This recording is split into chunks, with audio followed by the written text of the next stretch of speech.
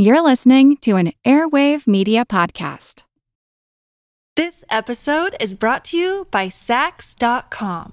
At Saks.com, it's easy to find your new vibe. Dive into the Western trend with gold cowboy boots from Staud, or go full 90s throwback with platforms from Prada. You can shop for everything on your agenda, whether it's a breezy Zimmermann dress for a garden party or a bright Chloe blazer for brunch. Find inspiration for your new vibe every day at Saks.com. When you need mealtime inspiration, it's worth shopping Kroger, where you'll find over 30,000 mouth-watering choices that excite your inner foodie. And no matter what tasty choice you make, you'll enjoy our everyday low prices, plus extra ways to save, like digital coupons worth over $600 each week. You can also save up to $1 off per gallon at the pump with fuel points. More savings and more inspiring flavors make shopping Kroger worth it every time. Kroger, fresh for everyone. Fuel restrictions apply.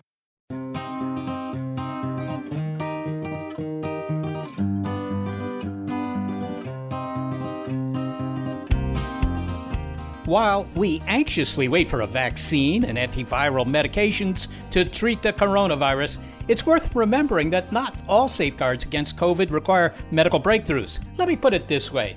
If you ever wanted to hear a persuasive argument for hitting the snooze button on your bedside alarm early in the morning, well, just keep listening to this episode. I'm Seth Shostak. I'm Molly Bentley. Welcome to Big Picture Science, produced at the SETI Institute. In this episode, find out why some of your first lines of defense against this pandemic work as well as they do, and why the qualities of one of them also make going without hugs these days so hard. It's soap, skin, sleep.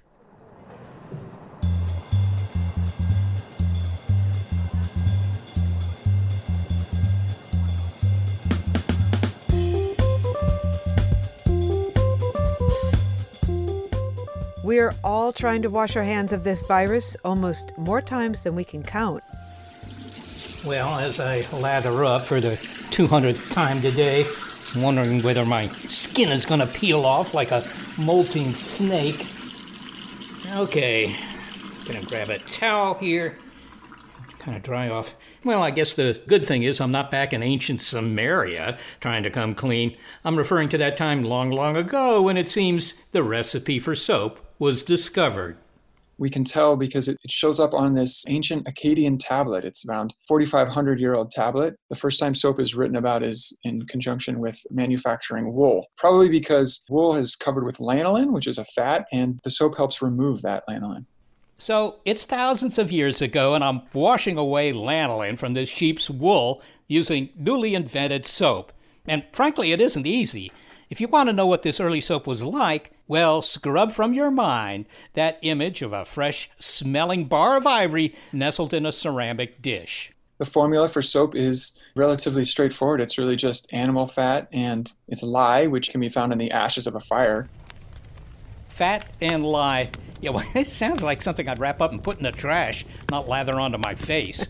Exactly. But surprisingly, the recipe for soap hasn't changed all that much over the years. It's still a mixture of fat or oil and an alkali or basic salt. So soap does one very simple thing in that it enables fats and waters to coexist.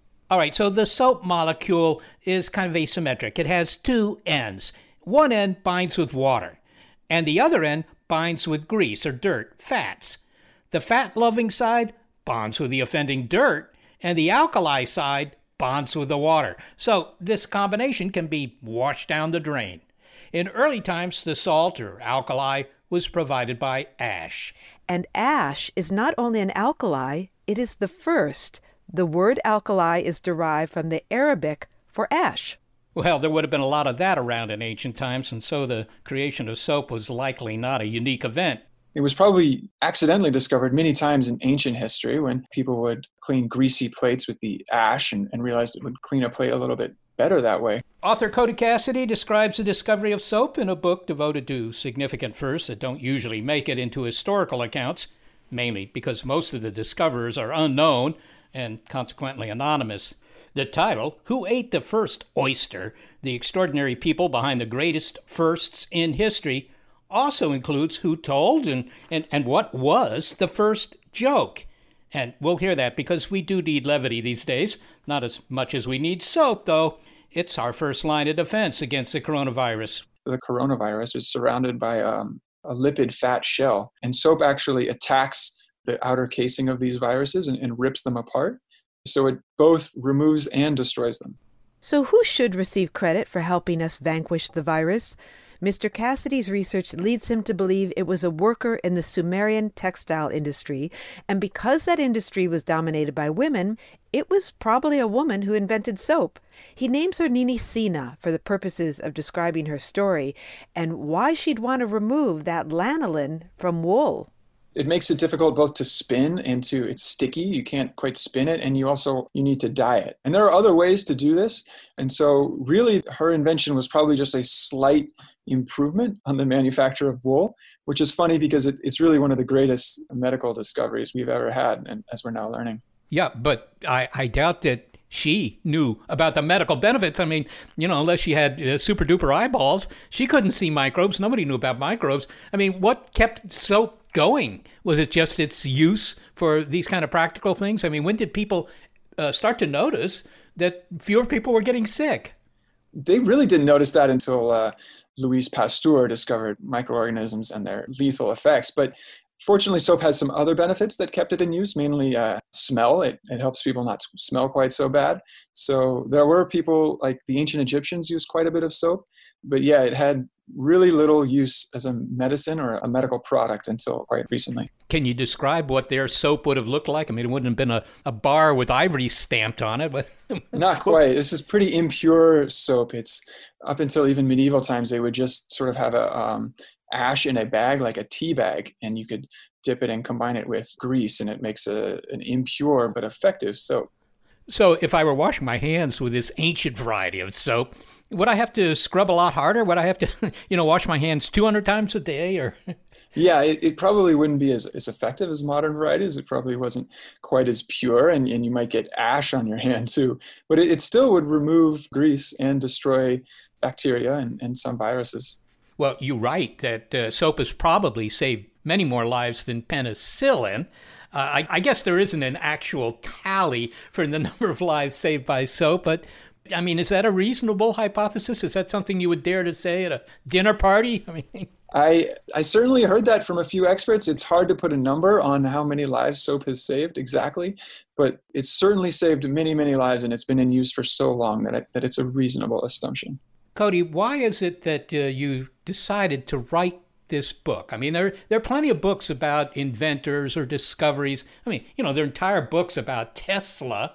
And Tesla, invented the AC induction motor, whatever. So why is it that you wanted to write a book about these things that are, they're not in general written down anywhere? It's a lot of guessing.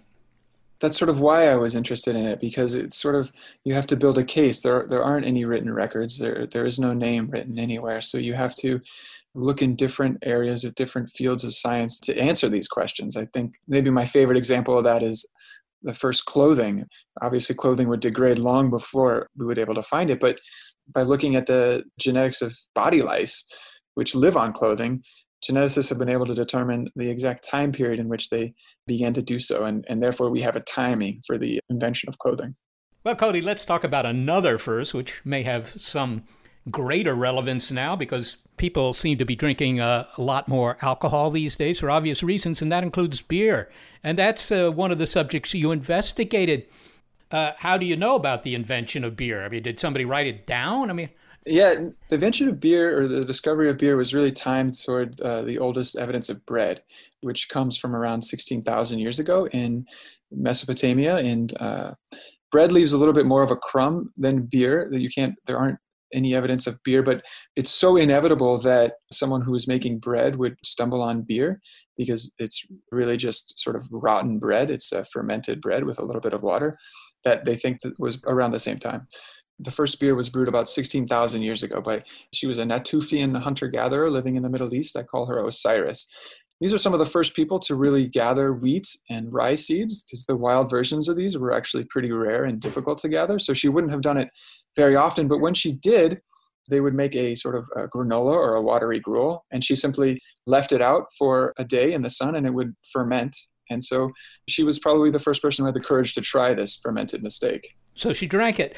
Do you think she drank it a second time because it was all there was to drink, or because it had some effect on her? Certainly she would have recognized the taste of alcohol and enjoyed it, just like most people, because alcohol has been with us for quite some time, for as long as we've been around. When we started eating fermented fruits, we developed a taste for this. This is even before Homo sapiens evolved. But the difference between that and beer is that cereals can be stored and they can be harvested in mass. And then, of course, they're also a food. And so that began farming. Some archaeologists think that the discovery of beer is what tripped off hunter-gatherers to begin intensively gathering wheat. Are you trying to tell me that civilization as we know it owes its existence to beer? Yes, there's some research papers that are titled very similar to that. And it may very well. It's hard to explain why these Natufian hunter-gatherers would have gathered these really difficult wheat seeds if they were interested in a flatbread. But it's a little bit easier to explain if they were interested in beer. One thing I noticed, Cody, is that many of the people you describe as the first to do something were women. It sounds like mother is the mother of invention. Yes, I think the first invention that we can see made, and this I'm differentiating between tool and invention. We were certainly sharpening rocks long before this, but nearly 3 million years ago, a young mother, this is just after our ancestors began walking upright. She was an Australopithecine. She was covered in fur and still slept in tree nests, so she was sort of halfway between chimpanzee and human. But as we began walking upright, she had to carry her baby, and she had to carry for such a long time that archaeologists suspect there isn't really any way she would have been able to do so without inventing a way to tie the baby onto her. And this actually had a cascading series of effects. Sort of the first invention, though, is, according to you, very likely to have been a sling to hold your baby. Yes, it's the first invention that we can see in the archaeological record, and you can buy it online today. Well, Lincoln said that in times like this, if I did not laugh, I think I should die. A lot of us are trying to laugh, and you addressed the question of the first joke. Kind of interested in that because presumably we don't know when the first joke was made. What's the answer here? Well, this is the first written joke, and we found it from this old Akkadian tablet, but I'll skip to the punchline because it isn't very funny. The joke goes, when the lion came into the sheep's pen, the guard dog put on his best leash. I'm trying to picture this in a comedy club. When the lion came into the sheep pen, the guard dog put on his best leash. Sounds like a real thigh slapper. How old is that again? It's 4,000 years old. It was written on an Akkadian tablet. A modern retelling might be when the shark fin appeared in the water, the lifeguard remembered it was his lunch break. It's sort of like a joke on the dereliction of one's duty. Even though it isn't funny, it's one of the first written sentences that isn't to do with accounting. Writing had been around long before this, but it would always been in the context of taxes and separating what was whose and who owed who what. So this is, even though it's not funny, it's much funnier than everything that came before it. I see. In the land of no jokes, even a bad joke is king. You know, the title of your book, Cody, is Who Ate the First Oyster? And I actually never wondered much about that, but it's actually a good question with a very subtle answer. Yeah, the first eaten shellfish they're 164,000 years old, and they were found on the southern coast of South Africa. There were so many oysters there that archaeologists believe they learned how to efficiently gather these oysters, which means because oysters spend most of the time underwater, they're only exposed at the lowest tides. And it was certainly a woman who first tried it. I named her Oystergau for the purposes of the book. There were so many oysters there that she didn't live on the coast. She must have learned when to travel to the coast to grab her oysters. And the only way to really do that is to connect the tides, the full and the new moon, with the movement of the super low tides. So she has to wait until it's full moon, I think, so that the moon is on one side of the earth and the sun is on the other side of the earth, and then you get the super low tides that reveal the oysters? Exactly. And it's a pretty non-obvious discovery. I'm not sure I would have made it had I been there and had I not been told. So it's pretty impressive. So she was not only bold, she was, I think, a pretty excellent astronomer. Finally, Cody, today we're waiting for the invention of a vaccine against this pandemic, and we'll know who did it. They'll get credit. They might even get a patent. Who knows? Does that matter? I mean, is it, how important is it that today we can document exactly how these things happen? I think one thing looking through ancient history and these different inventors is that certainly nobody ever does anything on their own. There's sort of an accumulation of discoveries around what they accomplished. And that's the case in nearly everything in this book and what I looked at, and will certainly be the case going forward. But I think there's some value in celebrating the first person to cross a barrier. The first person to accomplish something is worth celebrating. Cody Cassidy, thanks so very much for speaking with us. Thank you. Cody Cassidy is the author of Who Ate the First Oyster? The Extraordinary People Behind the Greatest Firsts in History. I'm amused by the first joke. I mean, I wasn't that amused by the first joke. And to be clear, that was the first joke that was written down. People had probably been telling jokes for much longer than they had been writing them down and doing stand-up. Yeah, well, exactly. I mean, for the majority of the 300,000-year history of Homo sapiens, they couldn't write anything down. But I have to agree with you. That joke would not play well in a comedy club today. I don't think you'd get asked back. You would not be the headliner. Well, now we know where soap came from, and you are familiar with using it. But even though you think you know how to wash your hands after doing it a zillion times a day during this pandemic, the World Health Organization guidelines for hand washing might include some tricks you haven't yet incorporated. Sarah Derwin demonstrated the guidelines for us in the early days of the pandemic, but they bear repeating. So here it is again. We're going to wash our hands of it on radio. So turn on the faucet, wet your hands. Then get enough soap in your hands that you can produce a nice lather. Put your palms together and really get in there. Go clockwise and counterclockwise. Okay, so hands together, palms together. I'm doing it although my hands are dry. Okay, got it. Right. Then flip one hand over so you're looking at the top of your hand. Put your palm on top of it and really get the top of your hand soapy and foamy. So once you've done that, take your hands apart, put your palms together, interlace your fingers, and really start to get the sides of your fingers all soapy. That is a lot of foam right now. It really is. I am effective. Make the letter C with your hands. Turn that so the C's actually intertwine. And I know this sounds complicated, but it really will be obvious on the video. So once you make the C's, rub the tops of your fingers against your palms on both hands and really get in there. So you're working the high C's there. That's right, the high C's and the low C's. Grab the thumb on one hand and basically try and almost twist the thumb off of your hand. Switch thumbs. And the last step you want to do is to take the fingertips of one hand and put them on the palm of the other and rub. And get that area of your hand that meets your wrist, because that often is overlooked. So once you're done with that, you have to rinse off. So don't touch the faucet with your nice clean hands. Hit it with your elbow or your wrist. Rinse off nicely. And this is something that we need to do repeatedly whenever we touch something new? Yes, whenever you touch something new, something dirty, something in the public, you touch your face, basically wash your hands all day long. All right, Sarah, thanks. Wash our hands often. Do not touch your face. And there will be a video to Sarah's demonstration on our website, bigpicturescience.org. Sarah, thank you so much. No problem.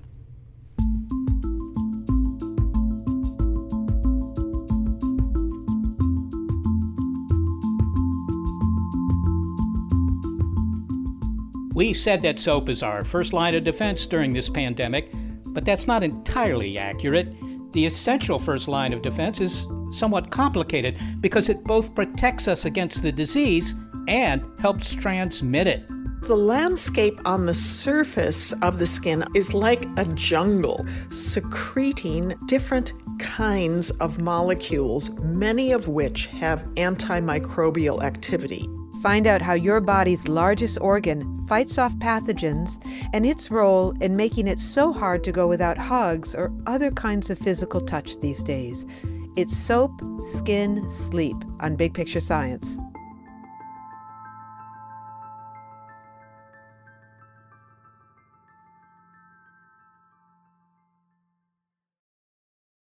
This episode is brought to you by Saks.com.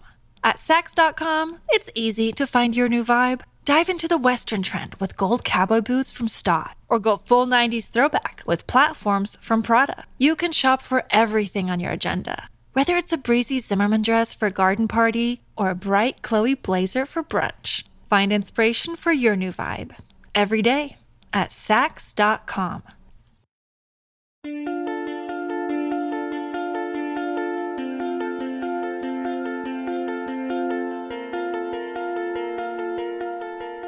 The novel coronavirus is just that, novel, which is to say new in the sense that it hadn't been identified before. And it's also highly infectious.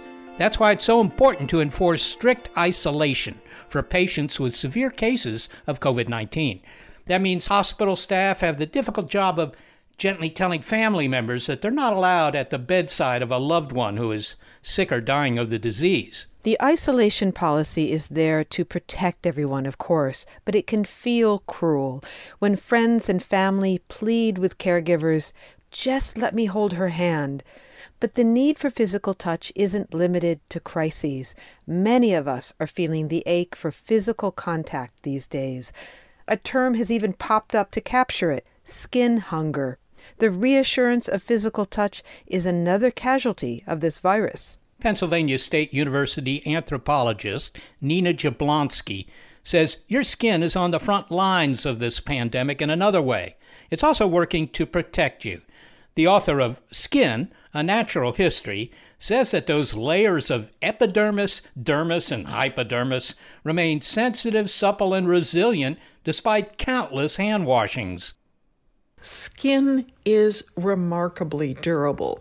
And so when we wash it, especially when we wash it gently, it's literally no skin off of any surface. I mean, we lose a few skin cells, but the function of the skin is retained because the skin is naturally regenerating all of the time. So when we're in good health, there's no problem with the skin actually being a very, very effective barrier for us. I heard skin described as being waterproof. And at first I was taken aback by that, and I thought, well, it is waterproof, isn't it? It keeps the water from getting inside our body. It is a remarkably effective sort of natural raincoat because there are natural lipids in the skin. Plus, it's a very tight physical barrier. So it is remarkably good only when we submerge the skin for long periods of time. If you've ever had a soak in a bathtub for a long period of time, and sometimes the skin, especially on your hands and feet, becomes sort of pruny, then the skin has actually absorbed water, the upper layers. But most of the time, all of the water runs off. It's just a remarkable surface.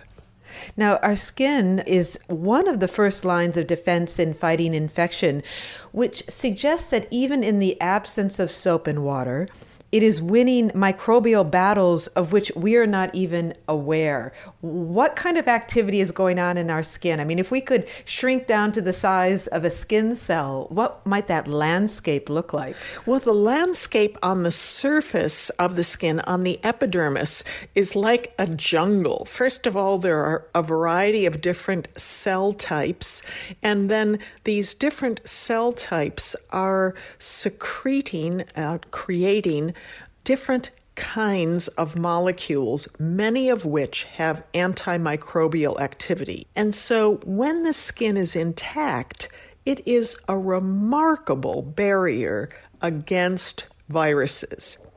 The problem is that viruses, of course, can still last for a short period of time on the surface of the skin. So the viruses aren't necessarily killed immediately on contact. And especially with something that is as large and complex as the coronavirus, it can sit on the surface of the skin for a period of time and be transmitted to another part of the body or to another person. And that's where all of the enthusiasm about hand washing comes in. Now, I know we know this and people have heard this, but it's still, it's such an amazing fact that it bears repeating. Skin is the largest organ of our body. And can you remind us in what way that's true and how skin fits the definition of organ? Well, the skin is huge. I mean, it covers, more than a square meter on the surface of our bodies. And it is an organ because it contains multiple types of cells that do different functions. And so all of those different cell types work together to make it sort of a working organ. But when you think about skin, it not only affords protection protection against viruses, against moisture, but also against ultraviolet radiation. And skin is a factory. It produces various chemicals, including vitamin D, when the skin is exposed to sunlight. So the skin is really this hard-working organ. We tend to dismiss it because it's so thin and it's not this sort of bulky, solid organ. Skin is also really important in touch in humans, just as it is in other primates, but we use it especially in our communication with our infants and older people. We can't provide physical reassurance to one another during this pandemic the way that we used to. What are we losing when we cannot touch one another? Touch is one of the most fundamental ways in which people communicate with one another. It becomes important for us from the moment of birth, and it continues until the moment of death. But during that early part of life, it's particularly important. We bond with our mothers and with our caregivers through touch long before we have any verbal skills or can really understand any of the rest of the world that's around us. We can understand the reassurance of touch. Touch causes several different sort of reassurance hormones to be secreted in our bodies, most especially the so-called attachment hormone called oxytocin. So this happens like buckets of it when mothers and infants are in contact with one another. Individuals who lack caring touch develop a lot of what used to be called old-fashioned neuroses. We would now call them various kinds of anxiety disorders. Touch is reassuring throughout the lifespan. When someone is sick or ailing or an older person is feeling lonely, we reach out and hold their hand or arm. One of the cruel aspects of this crisis, and there are many, but one is that those who are very sick or dying of COVID-19 and who are in the ICU, for example, are not able to be touched by the people who love them, and those family members are not able to even hold the hand of a parent or a spouse or a grandparent who is dying of this disease. Yes, we've become acutely aware of this through many news reports in recent weeks about people dying without the caring touch of a family member.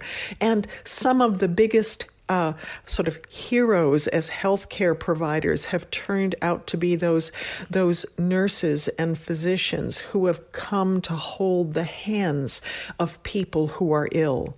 But even beyond those acute and well-covered cases, there are many cases of people now in social isolation, in nursing home facilities, even in their own apartments, who can't enjoy the touch of their friends and relatives as they used to. And so this is far more widespread than just hospitals and ICUs. It is now an epidemic of its own, the lack of touch and the anxiety caused by that. Nina, what's the relationship between touch and skin? Because not all touch involves skin. So even if I have a gloved hand and I come up and I squeeze your shoulder, our skin never touches, but you will feel better. Yes. You might feel better. Yes, because the skin has a variety of different touch receptors. Some of them are for very light touch, but others are for deep touch.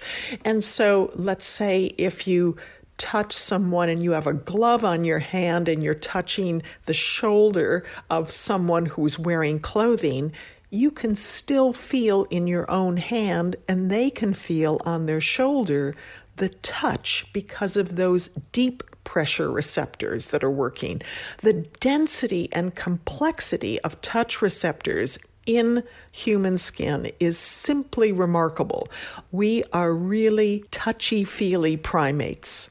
So even if we have big, thick sweaters on and give each other hugs, it's our skin that is receiving that hug? It is the skin, it's the pressure of the skin-to-skin contact, often the deep pressure over a large surface area. And let's say if you rub someone's back, that gentle rubbing, basically anything that's gentle and repetitive and involves some deep pressure is going to be profoundly soothing to people. Can we talk about glove wearing for a moment? I don't know if you're wearing gloves a lot these days, are you? Well, I do when I go out of the house, and especially, if I'm in the store picking up some stuff I definitely do wear gloves. I can't say I like it because, it just makes you feel like you really don't know what's going on because some of the touch receptors can't work. Well, that was my question, though, is why we need touch to interact with things. In fact, we're realizing now that the gloves make it hard to do even simple things like pulling back your hair or reaching into a bag to grab an item. You feel like you're blind in some ways. I mean, it's more awkward than you would think a very thin latex glove would make. Yes, and I hope that people are developing more of a respect for their own sense of touch because you realize just how exquisitely sensitive some of these receptors are that allow you to sort of finally figure out, is this piece of fruit ripe or not?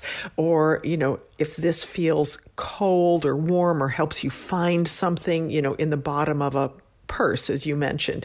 And also something like a glove has such a different feel as we touch it to other surfaces. So it has less friction in certain ways, more friction in others, so it doesn't work like a hand anymore. And so it's all very disarming, and you almost feel like you have someone else's hand that you're working with. It is like phantom limb. Yes. It is like a phantom limb or phantom hand sensation. Well, finally, Nina, some say that this pandemic is permanently altering the ways that we work and that working remotely will be the favored new norm. And am I in the minority in doubting that when we have the therapeutics and a vaccine for this disease and our fear abates, that we will want to be together physically more than ever? In other words, that instead of reinforcing the value of the virtual world, it's possible that this health crisis and the fact that we've had to be separated will reinforce the value of the physical world. I think there's going to be an interesting evolution from here. We are no doubt at a turning point. And I think in many business contexts, virtual communication will be strongly relied upon for a long period of time, partly because it's highly economical. But for personal communication, I think most of us have recognized the limits of virtual meetings, that we can't get across a lot of subtleties, that we can't feel really intimate with someone or have a really good, spontaneous, multi-way conversation. And so I think in social spheres, people will be very eager to be in one another's company again, to give one another hugs and to have good chats around a table. Well, I think we're all looking forward to that day when we can hug again. Nina Jablonski, thank you so much for speaking with us. It has been a pleasure. Thank you, Molly, and give hugs to your loved ones who are close by. Nina Jablonski is an anthropologist at Pennsylvania State University and author of Skin, A Natural History.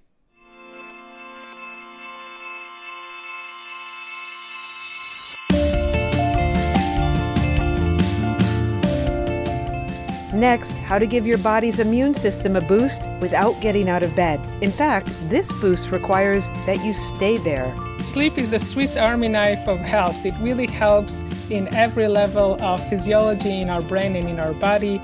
It helps us regulate our mood. Why sleep does a body good, especially during this pandemic, and why our dreams are weirder than usual. It's Soap, Skin, Sleep on Big Picture Science.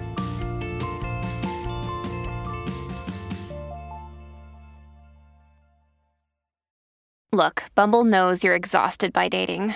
All the must not take yourself too seriously, and 6'1" since that matters, and what do I even say other than, hey? Well, that's why they're introducing an all-new Bumble, with exciting features to make compatibility easier, starting the chat better, and dating safer. They've changed, so you don't have to. Download the new Bumble now.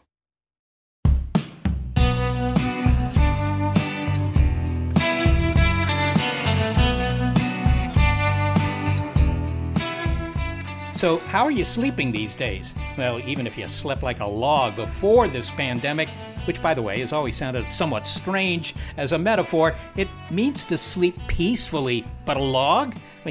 Sounds like I'm going to have moss on my north side.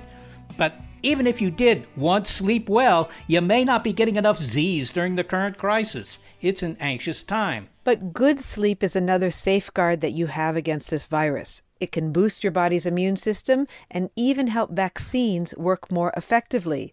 And feeling stressed out these days? Well, deep sleep, and we'll find out just what that is, can help rewire the anxious brain.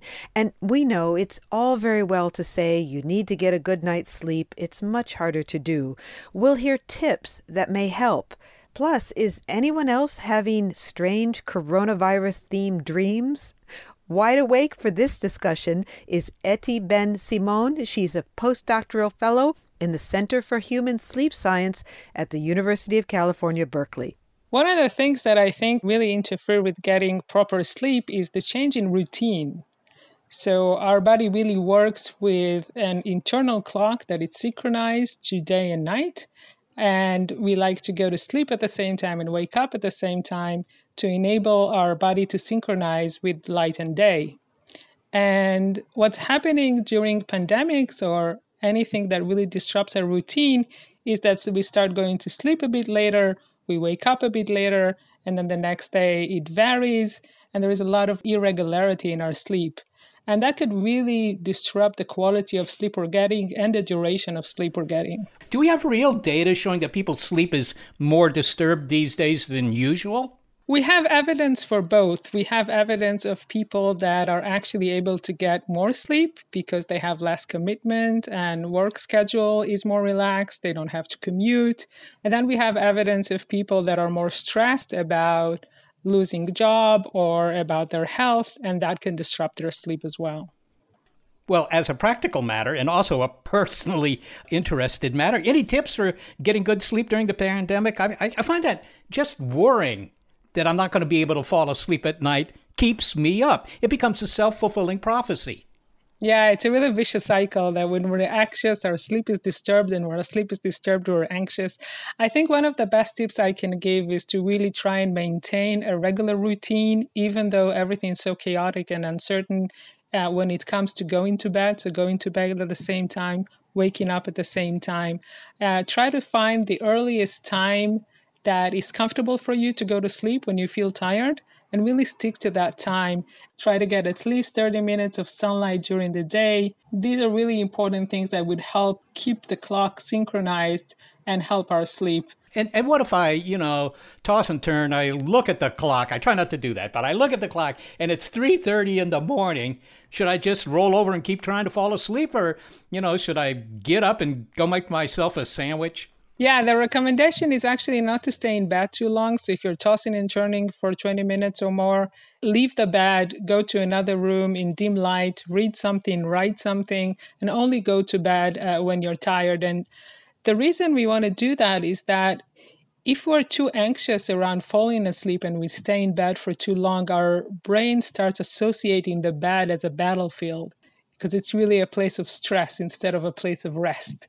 Well, let's find out if this is all worth it in the era of a pandemic. I think that most people realize that good sleep helps us. Maybe you could give us an overview of the ways that sleep, good sleep, is actually beneficial. Sleep is the Swiss Army knife of health. It really helps in every level of physiology in our brain and in our body. It boosts our immunity. It helps us stay creative. It helps us regulate our mood. It helps keep the heart healthy. So really, in every level of our biology, sleep is beneficial. Okay, but with those coronavirus out there, just, so eager to get into my body, does good sleep actually help my immune system?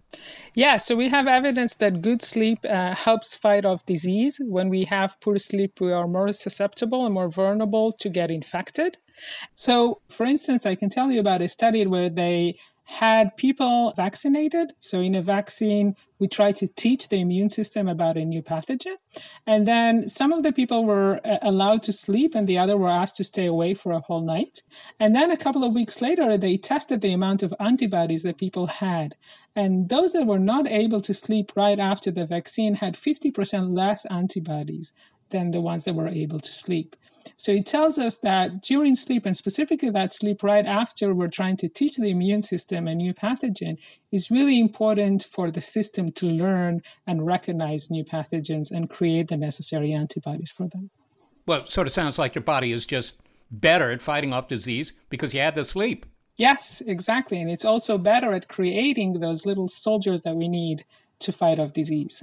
So this is kind of an interesting twist. I mean, we began this conversation talking about how the pandemic might be interfering with our sleep. And now we're talking about how, well, if we, let it interfere with our sleep, it may worsen our response to the pandemic. So this is something that we should all be trying to do. Yeah, I don't want people being stressed about sleep. It's because that would make them less being able to fall asleep. But if you're able to really protect your sleep, it will protect you in return. I always like to say that. And I think that sleep is really an autopilot. All we have to do is get into bed, relax, and the brain takes it from there. Eddie, you surely have the answer to the big question, and that is, why do animals need sleep? I mean, why do our brains need sleep? Why do we have to spend a third of our lives, immobile on a pile of springs? What's going on in our brain? There's so many things that actually evolution has crammed into those 8 hours that it's really impressive. The big question of why we sleep is still open, and I'm glad it's open because it's what I'm going to work on for the rest of my life. But in general, we see that the brain helps flush out toxins that have built up during the day, and that's mostly during deep sleep. But then there is also another stage of sleep when we are actually conscious, and that's REM sleep, when most dreams occur. And in terms of what's happening in our body, one of the theories is that perhaps some of these processes that happen during sleep cannot happen while we are engaged with external challenges. So, for instance, you cannot realign the fabric of your stomach while you're still digesting. So you have to stop digesting in order to repair all of that lining of your gut. That's really interesting. It's like my car needs oil changes, but I can't have that done when it's going 60 miles an hour down the freeway. That would be very dangerous. So exactly. Maybe it's the same thing going on here. Your team at Berkeley, Etty, and I believe you were the lead author on this research, discovered that the sleep most apt to calm an anxious brain is deep sleep. Now, I've never really understood that term. I mean, it sounds like when you're really, really asleep, or maybe you just have a cheap mattress. But when you talk about deep sleep, what is deep sleep? I mean, from, a scientific perspective. Deep sleep is the part of sleep where it is the hardest to wake us up. Our brain is showing a pattern of very slow and high amplitude waves. So if we look at brain activity, it's synchronized and really slow. Our heart rate and our blood pressure are at a minimum. So it's really a stage where our brain is the most asleep that you can be, let's say, in a sense. And what we think is really beneficial in that stage of sleep in terms of anxiety and stress is that this is the part of sleep where the rest and digest part of the nervous system is really dominant. So when we're awake, the part of the nervous system that is mostly active is the one that challenges us to fight or flight. So really increases our heart rate and our blood pressure, sends blood to the muscles and energizes us to move forward. And the rest and digest part is exactly the opposite. It's the one that would calm us down and replenish our cells and everything that's related to the immune response as well. So this mostly happens during deep sleep. Do we know how that works physiologically? I mean, do we know what's going on in the brain? Do we ever know what's going on in the brain that's causing this link between deep sleep and reduced anxiety? Yes, we know that there are centers in the brain, especially in the prefrontal region, so right behind our eyebrows, that are very relevant for regulating emotions. And what we see is that the more deep sleep that we can get, the more activity we re-engage in that brain region. So the more we're able to regulate our emotion and bring that part of the brain online. And what's interesting about our study is that we saw that after just one night of sleep loss, that brain region, the prefrontal region, is taken offline. It's really not active anymore without sleep. So it's very sensitive to sleep loss, and it really comes back and restored after deep sleep. So for people who don't get enough sleep, what are they giving up other than Z's? I mean, what are the deleterious effects on their health? First of all, they're losing a lot of fun. I really love sleeping. But other than that, we see effects on cognition. So we're not able to concentrate. We're not able to make decisions. We also see a lot of effects on emotion. We're not able to regulate our mood. We also see effects on heart health. So people that don't get enough sleep or that have disrupted sleep are more likely to have cardiovascular disease down the line.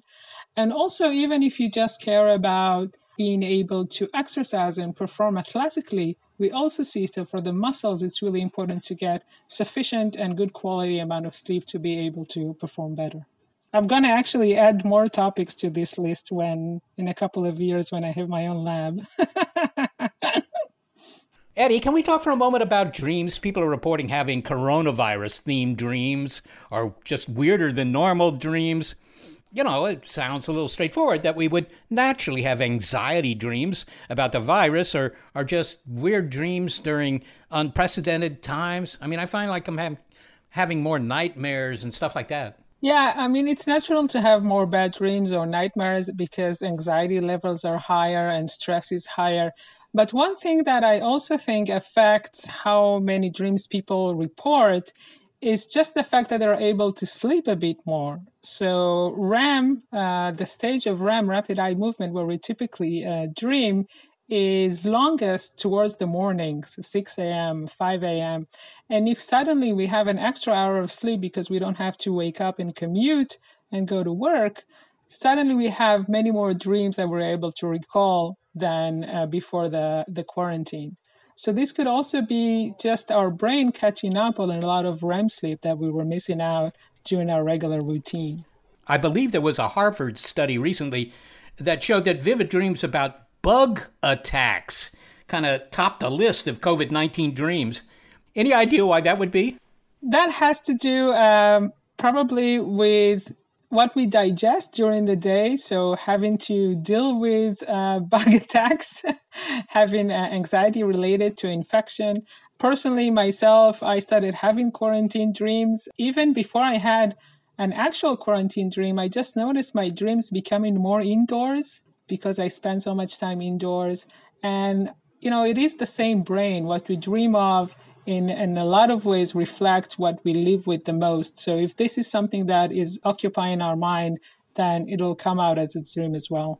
Well, finally, Eddie, before I drift off here, when your friends ask you, well, how much sleep should I get? Do you have an answer for them? I say 7 to 9 for healthy adults, and most of my friends are healthy adults. But I really encourage people to experiment and find the optimum sweet spot for them. And I think it's really not that hard. And actually, the pandemic is a perfect time to do it. So if the circumstances allow, you don't have to wake up early at a certain time. Just don't use an alarm clock and really let your body tell you how much sleep you need. It's really that easy. Eddie Ben-Simon, thanks so very much for speaking with us. Thank you very much for having me. Eddie Ben-Simon is a postdoctoral fellow at the Center for Human Sleep Science at the University of California, Berkeley. Well, Seth, going backwards, sleep, skin, soap, what's the big picture here? Well, I think that it's interesting, at least to me, that long before our ancestors would even have been able to conceive of the possibility of medication, evolution, and that's both biological and cultural evolution, would favor developments that would help them survive disease, right? body armor against microscopic invaders? That's one, of course.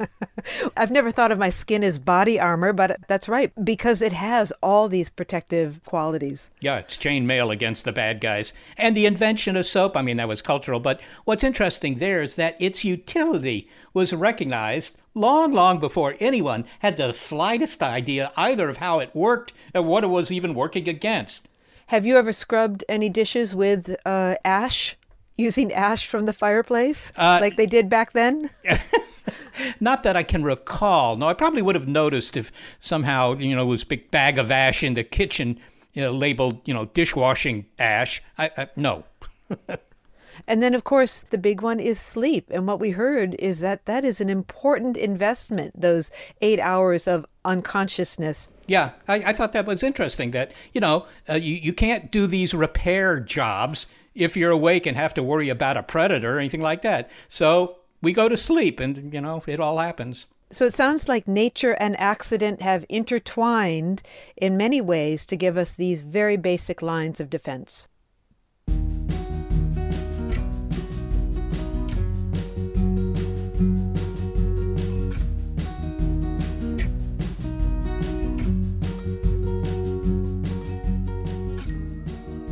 Well, we've said this before, but there's a lot of misinformation out there about this outbreak. And if you come across cures or statistics that don't seem right, well, check them out. And you can check them out at your local public health services website or the Centers for Disease Control and Prevention, or CDC. We could not do this show without senior producer Gary Niederhoff and assistant producer Sarah Derwin. Thank you to them for their help and for continuing to work on the show from their homes. I'm executive producer of Big Picture Science, Molly Bentley. Thanks also to financial support from Rena Shulsky-David and Sammy David, and to the William K. Bowes Jr. Foundation. Big Picture Science is produced at the SETI Institute, a nonprofit education and research organization that investigates, among other things, the mechanisms of biology. I'm the Institute's senior astronomer, Seth Shostak, and also a big thanks to our listeners. You've been listening to an episode of Big Picture Science called Soap, Skin, Sleep. If you'd like to hear more Big Picture Science, including the episodes that are devoted to the coronavirus, you'll find all of that in our archive at bigpicturescience.org, and you'll find links there as well to the guests you've heard and the hand-washing video featuring Sarah Derwin. Now, grab some soap and wash off those lipids.